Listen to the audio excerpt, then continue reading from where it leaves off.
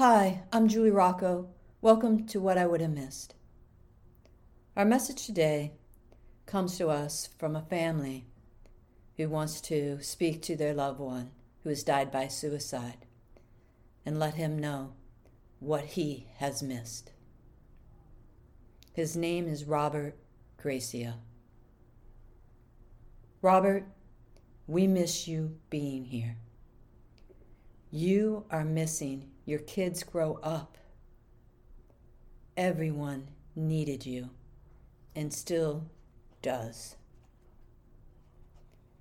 Dad, we all miss you. You have missed my birthdays, Christmas, Thanksgiving. We all think about you. Robert Gracia, 11/29/85. Died by suicide, 8/11/2014. We miss you. Love, your family. I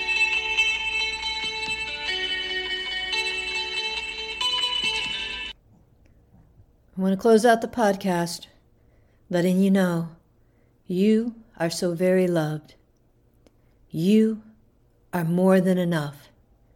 Your life is worth fighting for. If you or someone you love is thinking of harming yourself, please reach out for help. Call 988 if you are in the United States. It is the National Suicide Lifeline. And if you are elsewhere in the world, please become familiar with your local resources and reach out for help.